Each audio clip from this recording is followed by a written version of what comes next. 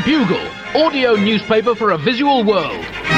Hello, Buglers, and welcome to issue 4126 of the world's most trustworthy source of untrustworthiness, The Bugle. I am Andy Zaltzman, and joining me in the audio pages of this week's audio newspaper are No-Time Nobel Prize winner Alice Fraser. I mean, that's got a sting, hasn't it?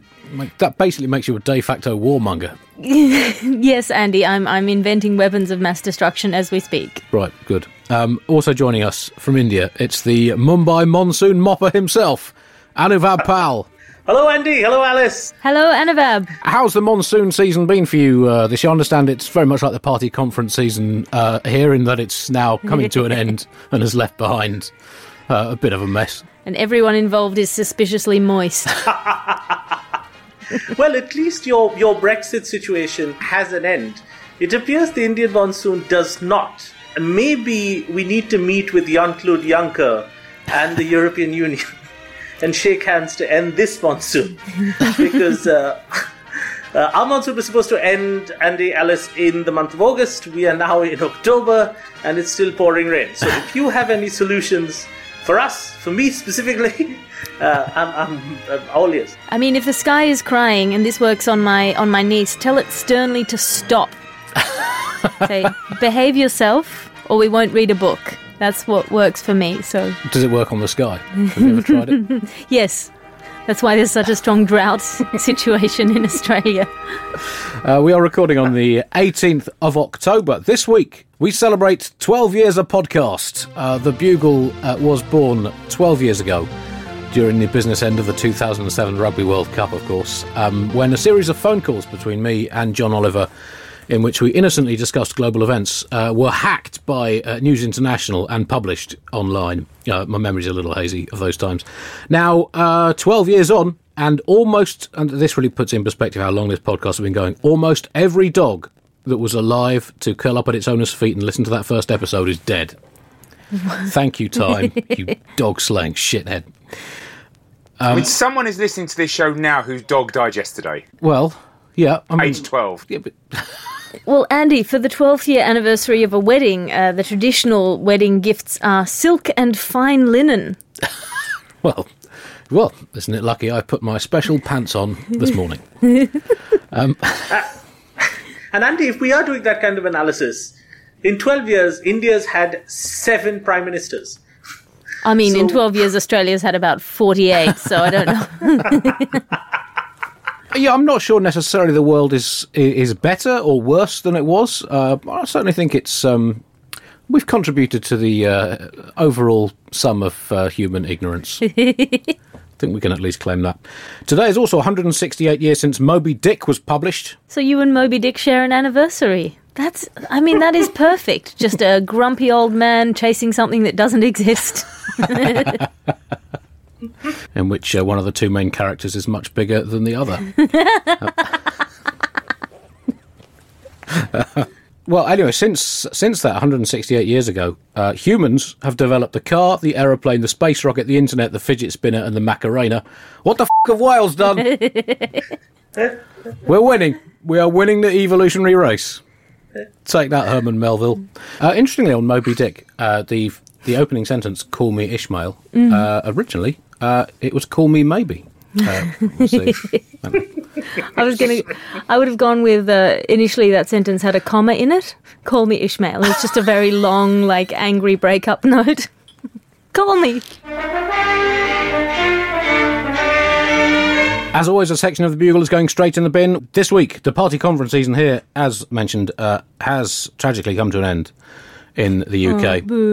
The Scottish National Party concluded their conference. They opted not to go with a "we're better off clinging to a sclerotic Tory England" vibe this year for whatever reason. So in the bin, a commemorative 2019 UK party conference season pull-out section to keep on your coffee table for the rest of time. Party conference season, of course, that most beautiful time of year, that time of year that makes you think that full automation of all jobs, particularly politicians, simply cannot come soon enough. The time of year when professional fact-checkers wake up every morning after 3 hours sleep screaming, "I f***ing hate my life!" Party conference, the place where people go to trade their rare Thatcher trading cards. Happy times. One of the trademarks of party conferences, of course, is politicians giving a terrible speech and then their colleagues unconvincingly praising them for that speech, despite the fact they patently think they're deranged and or evil, saying, well, I thought it was a really good speech. But giving a speech at a party conference, that is a low bar. Hannibal Lecter could give a speech at a party conference and the delegates would be nodding to each other saying, well, he had some excellent ideas. And I found the bit about his lifelong commitment to veganism particularly inspiring. So we have the nominations for this year's Party Conference Season Awards, as hotly contested as ever, categories including least coherent speech, very competitive, most brazenly hypocritical lack of self-awareness. Very good luck to the awards panel for narrowing that down. Who the am I kidding? It's Priti Patel's taking it home. Beating her is like beating Nadal on clay at the French Open. And also, perhaps the most interesting category for the prizes this year, the speaker who most looked like they just had their own face surgically removed, like in the film Face Off, and then reattached back to their own head before trying to do a smile without making children scream too much. And the showdown between Dominic Raab and Matt Hancock in that category has been a classic for the ages. In India, when we have party conferences, we have two major parties, and when the main leader shows up, there is a ceremonial garlanding of the main leader. And the garlanding takes place by all party members to a point where the leader is essentially engulfed under piles of flower bouquets. Is there some sort of a deification of a Labour or Conservative leader like that?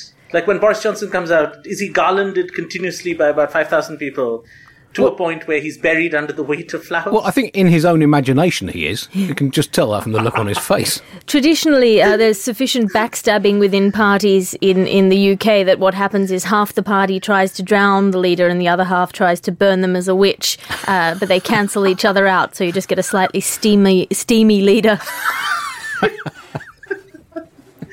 Thank you. This is the insight I live for. Thank you. It's a fact.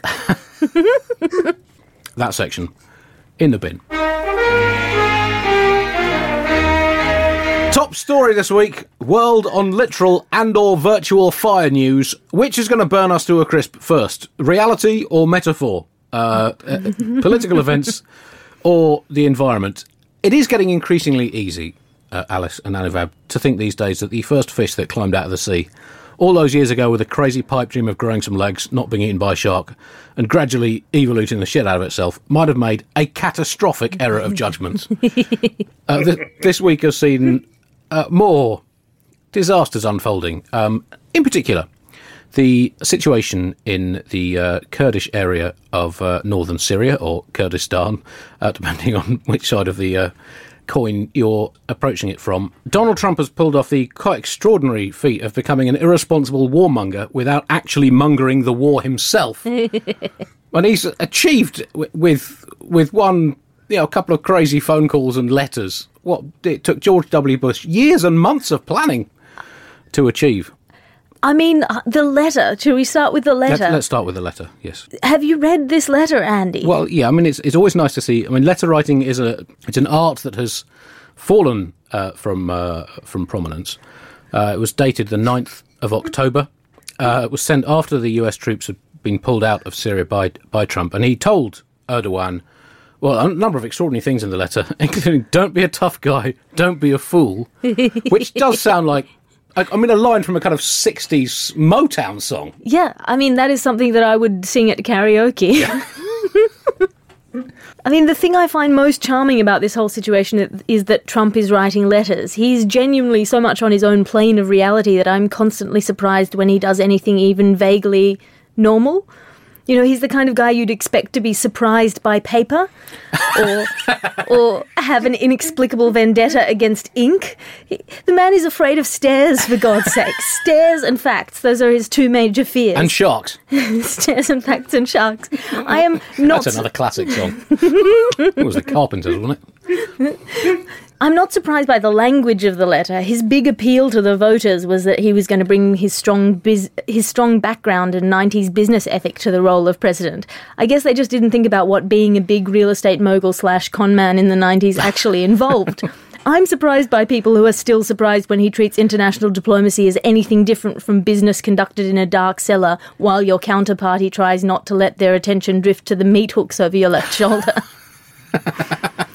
Democratic Congressman Mike Quigley said, "I actually thought it was a prank or a joke, that it couldn't possibly come from the Oval Office. It sounds all the world like the President of the United States in some sort of momentary lapse just dictated angrily whatever was on the top of his head," which is obviously biased Democratic bullshit. This is not a momentary lapse. It is a long-term sphincteral prolapse where Trump's hindbrain has herniated through the quivering muscular membrane of his undertoned self-control and is now throbbing bulbously in the open air for all of the diplomatic community to see. Well, I think that is an image that none of us are ever going to fully get out of our brains. As always, Andy, Alice, I have questions about world diplomacy. and here's one on Turkey. Well, it's a two-parter. The letter, Alice, it did say, Trump's letter did say, "Don't be a fool, I will call you later." And I think that, a certain degree of informality is quite lovely, especially when nuclear weapons are involved. Like, Andy, if I was to hold forth on the genuine prowess of Indian fast bowling in cricket in the 1980s, I think you would respond with, "Don't be a fool, I will call you later." Yes. And I would absolutely, with all due respect to Kapil Dev, yes, I would definitely do that. And my second question is, we need to spend a second talking about Recep Tayyip Erdogan. I hope I'm pronouncing this correctly, the great leader of Turkey. And he said, when he started the small Kurdish invasion, that he is a peace-loving healer.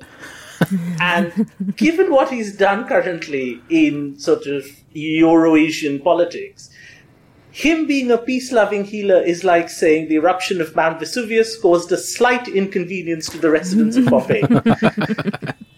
Yeah, I mean, it's a healer in the same way as, you go to an acupuncture clinic and the acupuncturist comes out with 8 chainsaws saying you won't feel a thing. Trump said, that's only because he's going to cut your head off first. Trump said to Erdogan in the letter, "Let's work out a good deal, ! You don't want to be responsible for slaughtering thousands of people." And that, frankly, is a naive assumption to make of Recep Erdogan. History, says Donald Trump, will look upon you favourably if you get this done the right and humane way. Doesn't it look exactly clear exactly what that would involve? It will look upon you forever, continued Trump, as the devil if good things don't happen. History for Donald Trump is very much a binary thing, isn't it? Yes, and I think he's right when he says you don't want to be responsible, but he's left out the held from that sentence. You don't want to be held responsible. That's such an important word in these things. I mean, also, history doesn't even look upon the devil as the devil these days, so quite what I'll think of Erdogan. And also, anyway, Erdogan's probably thinking, history will consider me the devil? That sounds like a load of documentaries. I mean, if you read Paradise Lost, the devil's quite hot in that. Well, do not tell my school English teacher, but that is a big if. It turns out you can. The old York notes are pretty handy when it came to those things. Turkish presidential sources apparently told the BBC that Erdogan received the letter, rejected it, and put it where, buglers? In the bin! I said they're going where? In the bin! That's right. He did his own section in the bin. He put a letter from Donald Trump in the bin, where it belongs. It's a very confusing situation, and a ceasefire has now been struck, and if history teaches us nothing else, it is that ceasefires in the Middle East are never ever broken, apart from in every previous instance of ceasefires happening. Yeah, I mean, within the ceasefire, there are many complicated things happening. The whole situation needs sort of bar charts and graphs and flow charts to explain it. But one of the things that drew my attention was that Australia has ruled out retrieving about 46 Australian women and children who fled ISIS territory and are being held at the Al-Hol refugee camp in northern Syria, near the area of Turkish operation. These Australian citizens will remain in these refugee camps during the ceasefire because Australian Home Affairs Minister Peter Dutton said the situation remains too dangerous to send Australian troops or officials. He's blaming the parents of the children for taking them into danger. And it's, I think, really good to know that whether it's our own citizens or people arriving on boats, the official Australian government stance remains them. No, seriously, them right up the hoop. I like that our government is happy to leave Australian children in a situation that is, quote, too dangerous to send soldiers into. It makes it feel just so nice, doesn't it? It's also quite lovely, and I want to know what you guys think, that in the age of, where a missile can get from Istanbul to deep inside Kurdish territory in about 12 seconds, Donald Trump is still writing handwritten letters and probably delivering them by pigeon. I think Trump should be encouraged to use increasingly primitive forms of communication. He's gone from Twitter. Wean him off Twitter, move him to letters. Wean him off letters, move him to chiselling things onto slabs of stone. And move him off that into sticking him in a f***ing cage with some mud.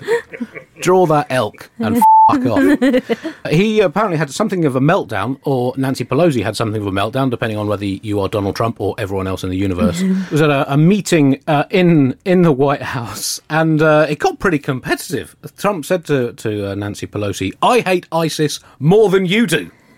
I mean, that's a strange thing to get competitive about, given that one assumes neither of them's much of a fan. It's very hard to quantify, though, isn't it, Alice? I mean, how much do you hate ISIS? I mean, I don't know. I've never tried to quantify that. I think if you put it into cricket bats and sent it to the moon... Oh, nice callback.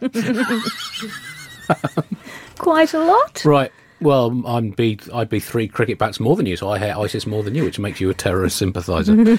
I mean, it's so hard to quantify exactly how much each of them hates ISIS. I mean, Trump clearly hates them so much that he wants to facilitate their regrowth by creating the instability on the ground that he's achieved, so that he has more of them to hate.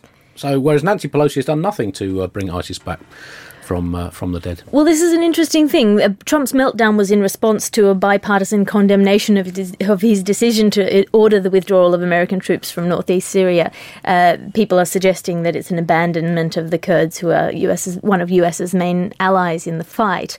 I don't know how I feel about it. He said that it's time to get the US out of, quote, endless wars. As a Buddhist kid and a big fan of non-war, I agree with Trump on principle with 2 questions. 1, if you want to get out of wars, why do you keep giving money to the military? And B, the biggest exacerbator of increasing territorial conflict at the moment is crop failure due to climate change. And if you don't want billions of people fighting over land and resources, you maybe want to stop pretending science isn't real. I know that's not very funny, but why don't you just replay that bit while imagining at the same time there's a cute fat puppy excitedly dragging an oversized novelty dildo around a fancy dinner party, while a slightly flustered middle-aged house husband chases him around going, "Drop that, Roger, bad puppy," and apologising to his guests.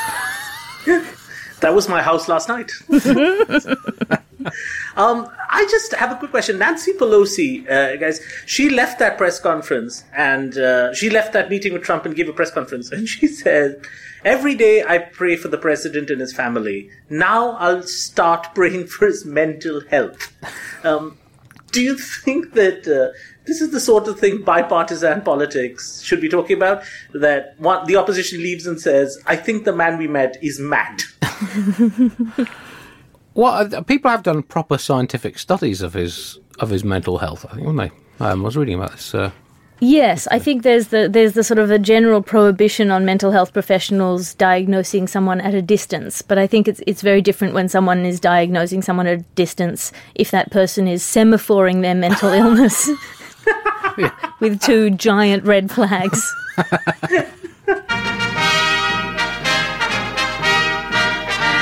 Brexit news now, and it's all over. Boris Johnson has struck a deal for Brexit.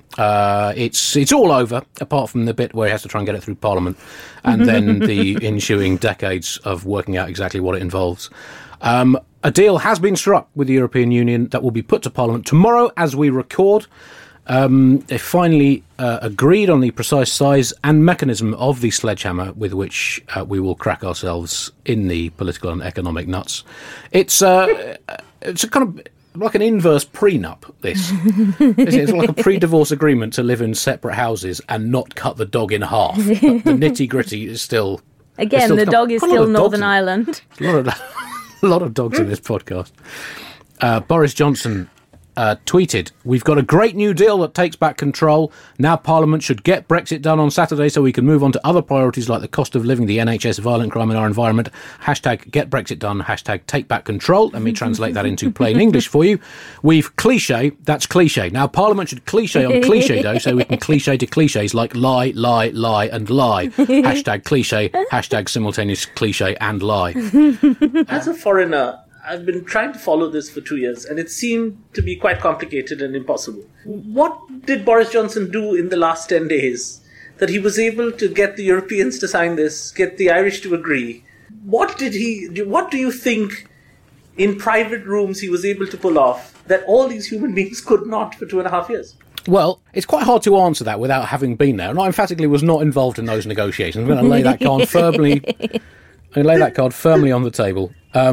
I mean, there's, the mind does speculate. It's possible that he just took all his clothes off and said, "I'm not putting them back on until you agree to a deal." It's the most likely way to have got this through. It is essentially largely the deal that had already been agreed with a few tweaks to it. And it's obviously impossible to know exactly what this deal actually involves, because depending on your chosen media outlet, it is either an abject catastrophe that will hammer the final cricket stump into the leaking coffin of the UK before slamming the population of Britain in it and catapulting it into the mid-Atlantic, or it's a heroically jubilant triumph of Britain over our imperial overlords like the mighty Luxembourg, phoenixed out of thin air by a strategic genius whose apparent f***witted, venal, illegal incompetence has in fact been a clever facade for our one true messiah, or it's almost exactly the same as Theresa May's failed deal, but a bit shitter and a bit weirder, but crucially closer to the latest and deadliest deadline yet, pending other deadlines. So it's I don't know, possibly one of those three, possibly a mixture of all three of those three. We don't know. Anuvab, to help you conceptualise the process of the Brexit negotiations, it's sort of like the Olympic torch relay,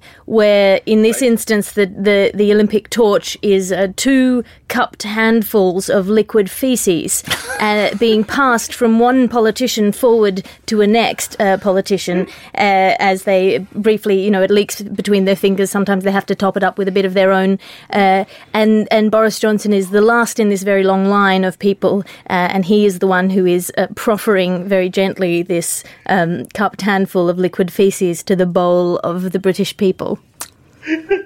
Thank you for Alice, that. I will never watch an Olympic opening ceremony the same way ever again. Yes, just imagine the fire is farts.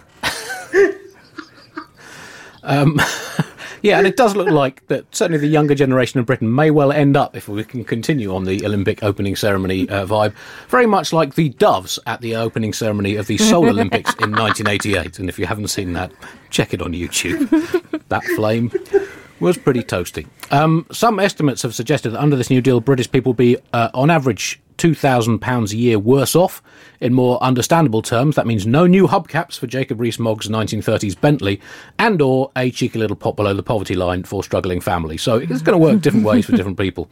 The Economist magazine said the proposed deal would be bad for the economy, bad for the union, and bear little relation to what voters narrowly backed in a referendum more than 3 years ago.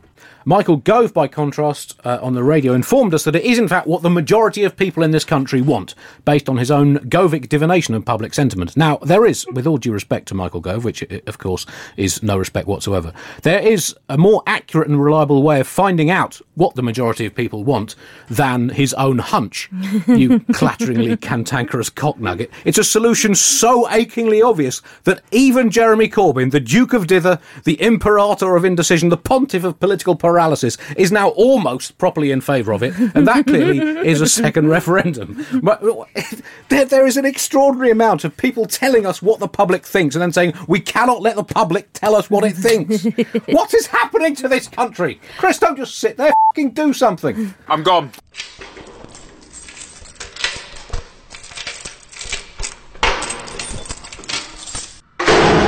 Oh, he's gone. You can call it what you want, a second referendum, a confirmatory vote, and are you sure you want to go through this non-necessary invasive brain surgery and nose job in which your nose is replaced with a real set of buffalo udders moment?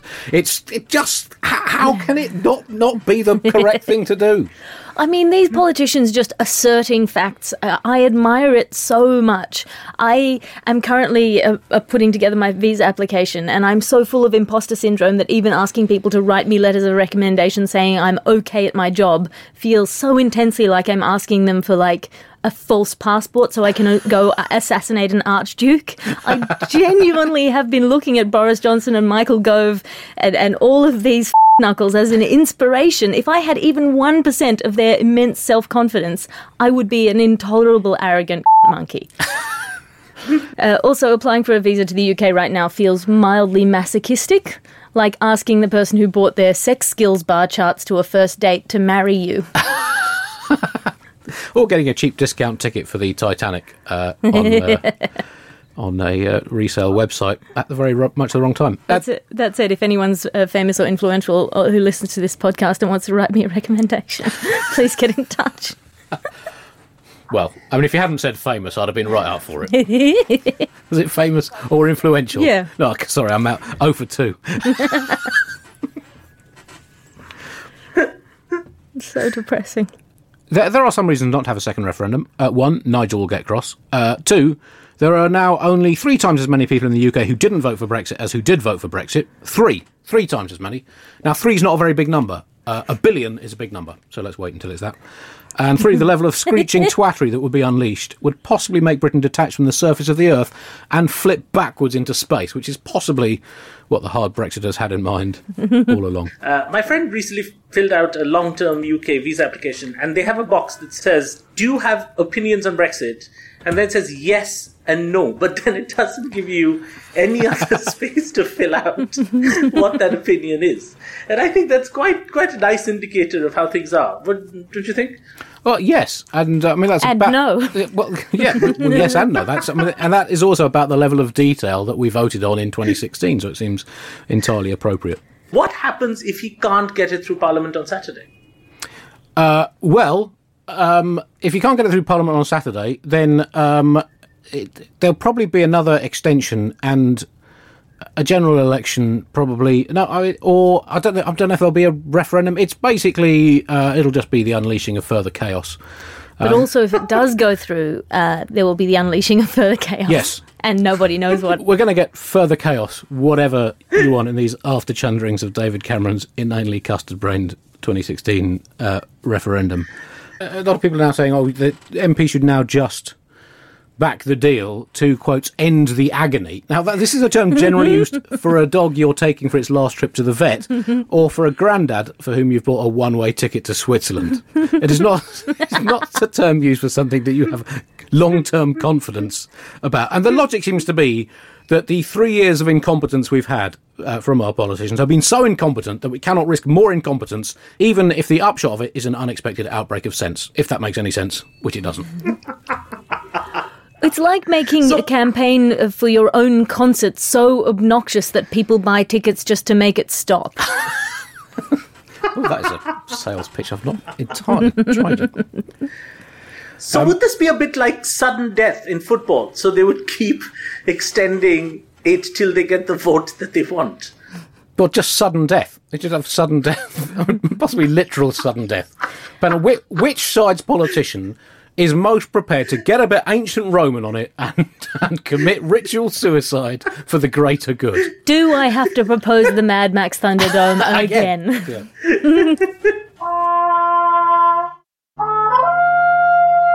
Blob news now, and a zoo in Paris has put on display a blob. It's a yellow goo entitled Physarum polycephalum, which translates as many-headed slime, which coincidentally is the Latin name for the species Michael Gove. It's an organism that has no brain, but apparently 720 different sexes. Yes. No binary male and female for the blob. 700. Is that not too much, Joyce? I mean, it can move without legs or wings. It can heal itself in 2 minutes if cut in half. It looks like a fungus but acts like an animal. I think I met a guy like that once. It's going on display to the public on Saturday. It has no mouth, no stomach, no eyes, yet it can detect food and digest. I definitely met that guy once. Bruno David, the director of the Paris Museum of Natural History, has said, it surprises us because it has no brain but is able to learn. So it's one up on Donald Trump. If you merge two blobs, the one that has learned will transmit its knowledge to the other, which is going to be my new Tinder profile. It is apparently a slime mould, technically. It's a yellowish unicellular living being, which, as you say, looks like a fungus but acts like an animal, has no brain and 720 sexes. The wokest slime in history. And people are still against Brexit when France is about to flood Britain with yellow idiot bloblets that are horny to the power of 720. Take back control of our yellow microorganisms. British, sexually repressed microorganisms that just innocently go about their unicellular business, go to church, and then eventually get found having autoerotically asphyxiated themselves in a cupboard. I mean, 720 sexes. There is already fan fiction being written about how hot that is. And there's something very French about this, isn't it? Hugely French. It's a tiny unicellular organism in a beret.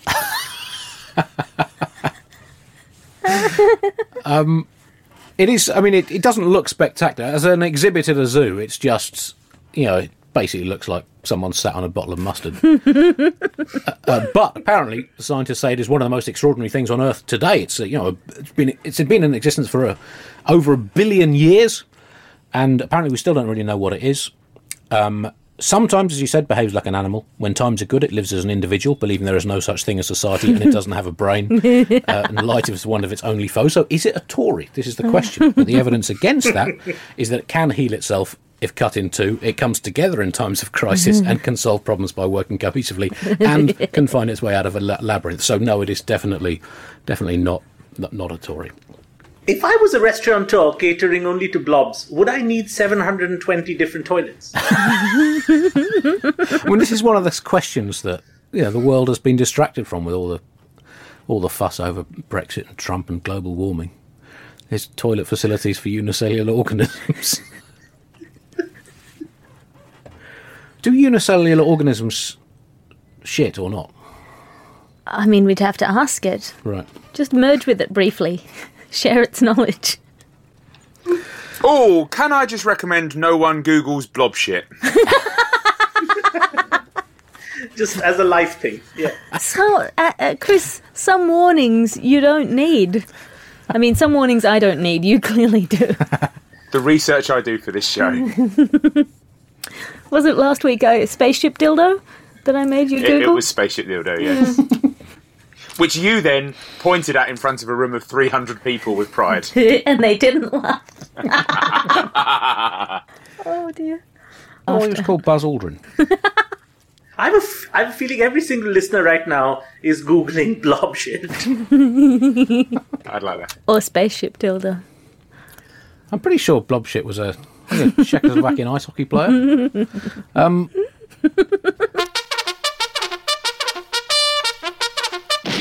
Men news now, and 2 men have been in the news this week. Well, more than 2, but these 2 men specifically. Kim Jong-un and the Mayor of Wellington, New Zealand.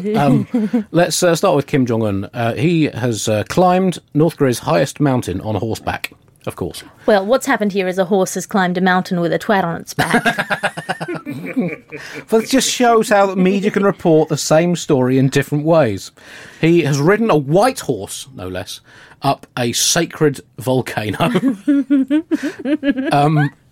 Yes, Who does he think he is, Frodo? He's ridden his horse. The volcano was responsible for one of the bangiest eruptions of the past 5 millennia. And it's been described as a sort of an act of political symbolism.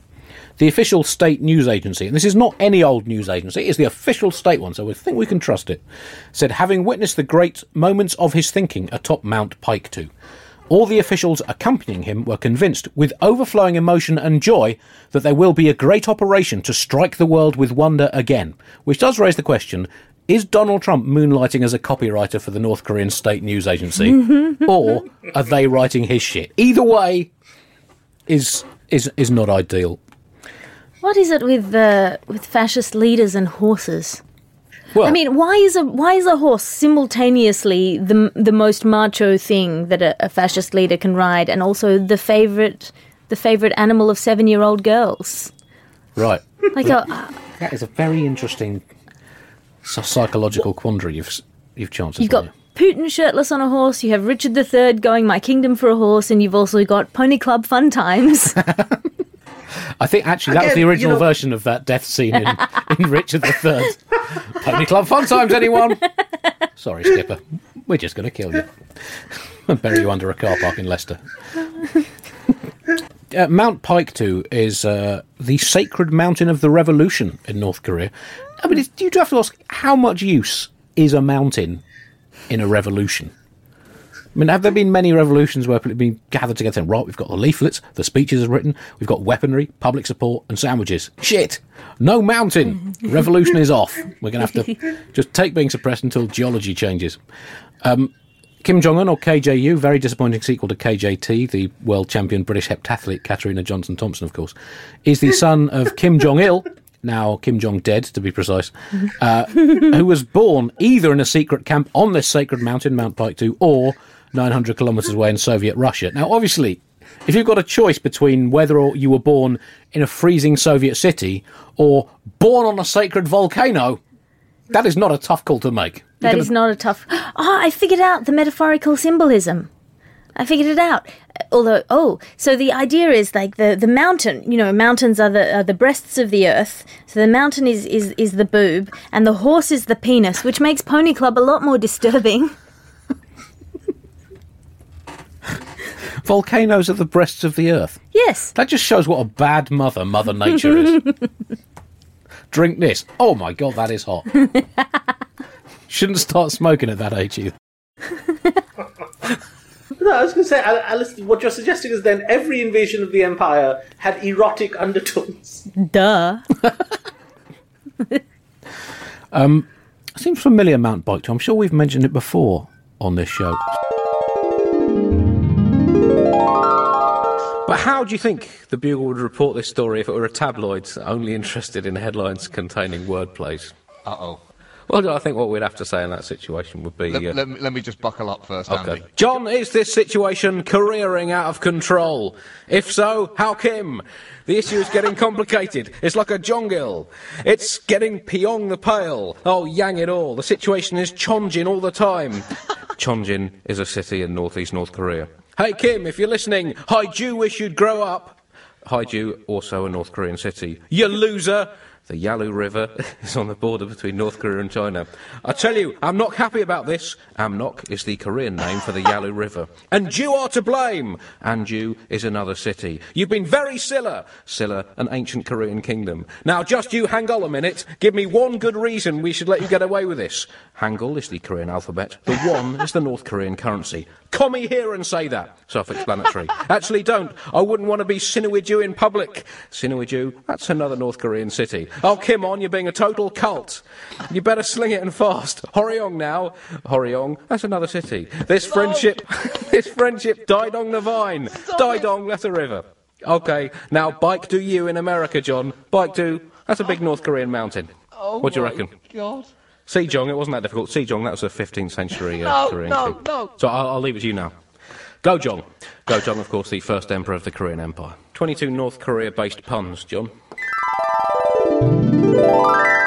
Yes, it's all coming back to me now. I was listening back then. Unlike now. I listen to my episodes, like all good listeners. I just meant you not listening to me during when we record. Obviously not. Anuvab, you're closer to New Zealand than we are geographically currently, so tell us what's been going on in Wellington. Andy, as a screenwriter, I find this quite an exciting thing.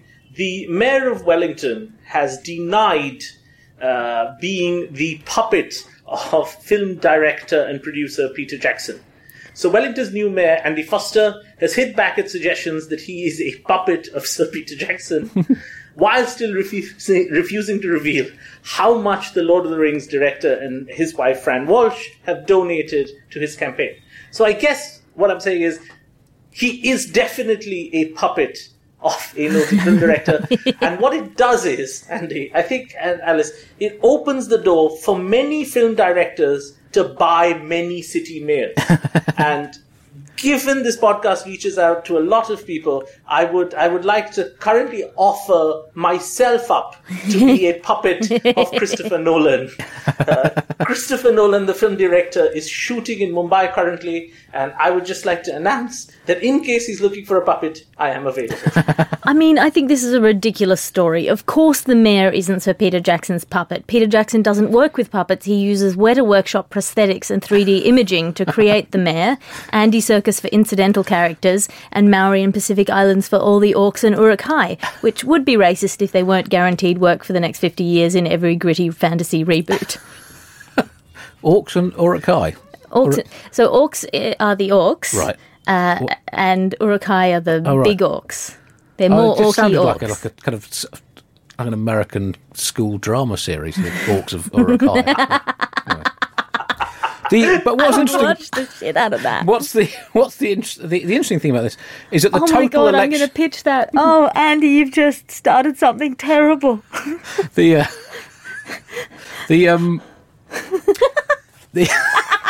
I'm sorry, that's really tickled me.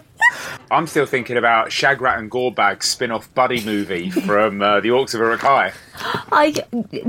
Wait, cut this out, Chris. We are pitching this. This is going to be the next podcast series. Shagrat. Shagrat is an Uruk-hai who falls out with Gorebag the orc. I think it's also sometime when I think they've been captured by Shelob the spider. Oh, right. Yeah, Shagrat was a term used about Boris Johnson in a headline on the Daily Mirror at one point. I think you guys are just naming my old relatives. That's what I'm concerned about.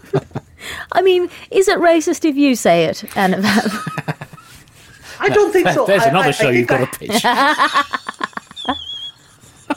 If I actually have an uncle of that name, I don't think it is. I think that I'm just looking for him. Right, we've overrun. Chris is looking like he wants to get off and edit the shit out of this. And pitch the Orcs of Uruk-hai. Don't forget, you can buy tickets to my Soho Theatre show, the end-of-the-year review show, The Certifiable History, which will also be featuring Alice, visa permitting, from the 16th of December through to the 4th of January, from memory, with a few gaps in between. Bring all your family and friends along to that. It's now as much a part of Christmas and New Year tradition as Christmas, New Year, and the creeping sensation of time passing irretrievably by and the prospect of decline and oblivion hovering gradually closer into view. So do come along to that. Alice, anything you need to plug?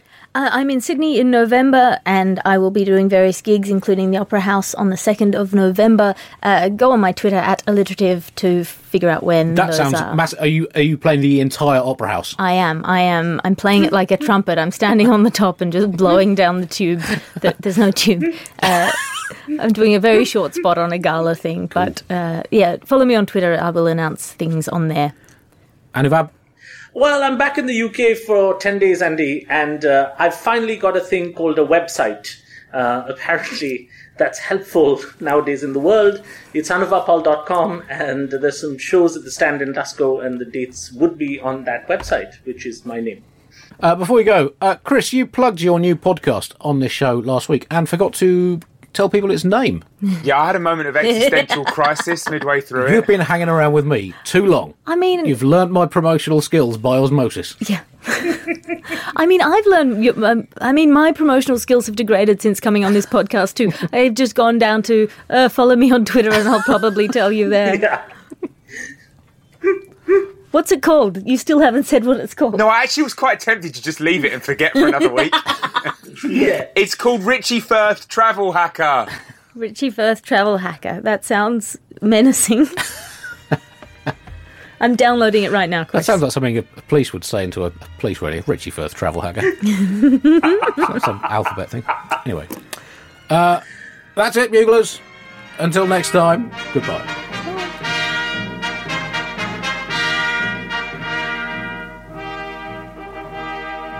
And now it is time for this week's lies about our Bugle Premium Voluntary subscribers.